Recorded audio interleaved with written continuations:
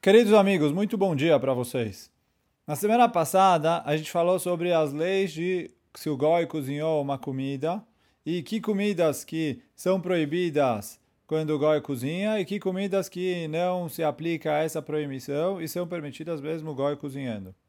Hoje vamos falar um pouco sobre o que o Yehudi precisa fazer para ser considerado que ele que cozinhou e não o goi, e aí as comidas que estariam dentro da proibição, nesse caso seriam permitidas. E aí, nessas leis, tem uma grande diferença entre o costume dos Ashkenazim e o costume dos Sefaradim.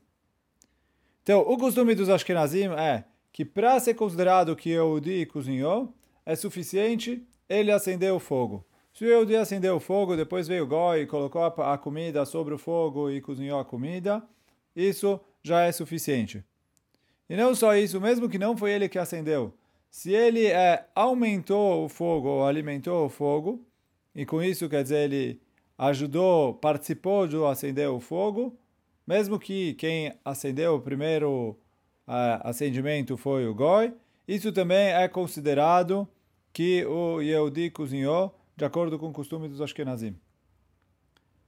E os poskim trazem que não só isso, mesmo se o Goi acendeu o fogo, mas ele acendeu o fogo usando um fogo que foi aceso por um Yehudi, isso já é considerado que esse fogo é do Yehudi, e aí se cozinharem comida sobre ele, essa comida é Bishul Israel e pode ser consumida de acordo com o costume dos Ashkenazim.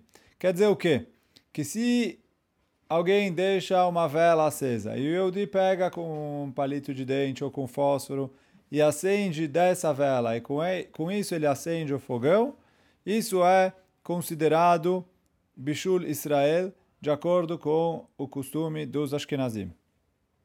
Agora, o costume dos Sefaradim é bem diferente, e nada disso que a gente falou até agora que vale para os Ashkenazim, acender o fogo, aumentar o fogo, ou passar o fogo de uma vela que foi acesa pelo Yehudi, em relação para os Faradim, nada disso é válido e nada disso adianta para transformar a comida em Bishul Israel, porque, de acordo com a opinião que os Sefaradim seguem, o Yehudi tem que ser quem faz a parte principal do cozimento. Quer dizer que, com o ato do Yehudi somente, a comida ficaria cozida. E aí, por isso, quer dizer, se o Yehudi acender o fogo, mas se ninguém vai lá e leva a comida até o fogo, isso não vai cozinhar a comida. Então, por isso, para os Sefaradim, isso não é aceito como Bishul Israel.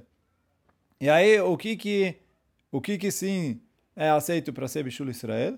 Então, se o Yehudi foi ele lá e colocou a panela sobre o fogo, ou a forma dentro do forno, e aí com isso, se você, só com esse ato de colocar a panela sobre o fogo já aceso, ou uma forma com comida dentro de um forno já aceso, a comida ficaria pronta, então por isso é Bishul Israel. Além disso, uma outra possibilidade é, se a panela já está sobre o fogão e ele está apagado, e vai o Yehudi e ele acende o fogo embaixo dessa panela, como depois que ele foi lá e acendeu, se ele deixar parado do jeito que está, a comida vai ficar pronta, a comida vai ser cozida, então isso também é considerado Bishul Israel, de acordo com o costume do Sefaradim. Agora sim, se ele fez uma dessas coisas e ela ficou no fogo até ela cozinhar pelo menos um terço do cozimento total, que isso é o que se chama machal ben drosai, que é uma comida que ela já dá para comer ela mais ou menos, então aí isso já é considerado Bishul Israel. E mesmo que o Goi veio e misturou, mexeu e fez outras coisas, contanto que ele não tirou do fogo, antes de chegar nessa quantidade de cozimento, de um terço do cozimento total, então essa comida já é permitida. Além disso, uma outra opção para permitir a comida é eu participar do cozimento acelerando ele. Agora, uma outra opção para transformar isso em Bishul Israel, ser considerado que o Yehudi foi o responsável pelo cozimento, é se o Yehudi participa e aproxima o, o momento do cozimento. Quer dizer, uma comida que ia demorar para cozinhar, e quando você mistura ela acaba se misturando mais na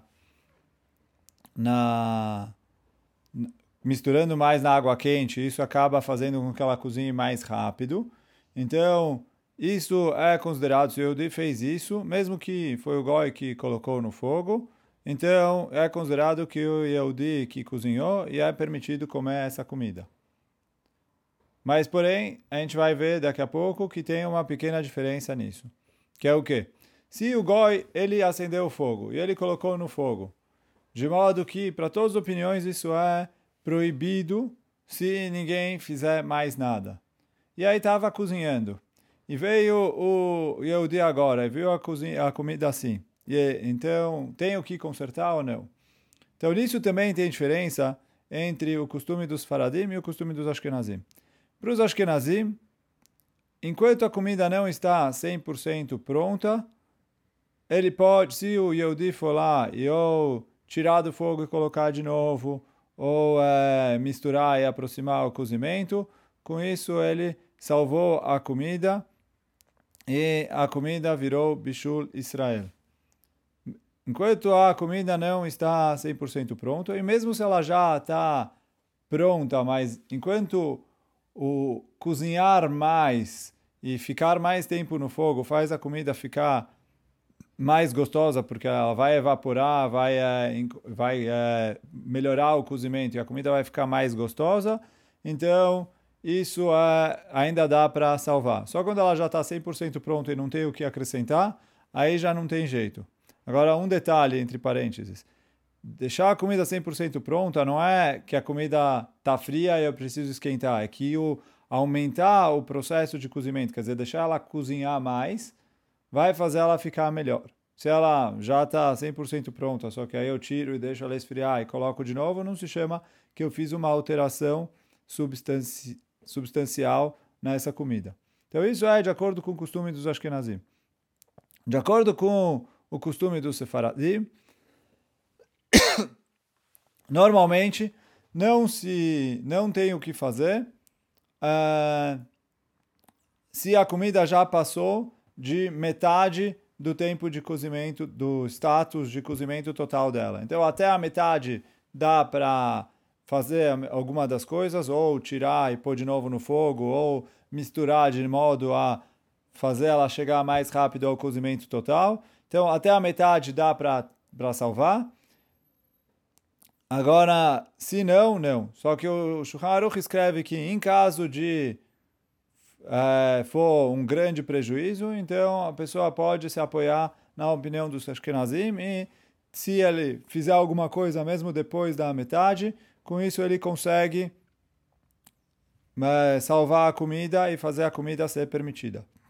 Então, resumindo o que a gente falou hoje, de acordo com o costume dos Ashkenazim, é suficiente o Yehudi ou acender o fogo, ou aumentar o fogo, ou passar o fogo de uma vela, ou mesmo se o Goi foi que fez tudo isso, se o Yehudi foi lá e aproximou e fez com que cozinhasse mais rápido, ou tirou e devolveu no fogo, ou apagou e acendeu o fogo de novo, antes da comida ficar pronta, é permitido.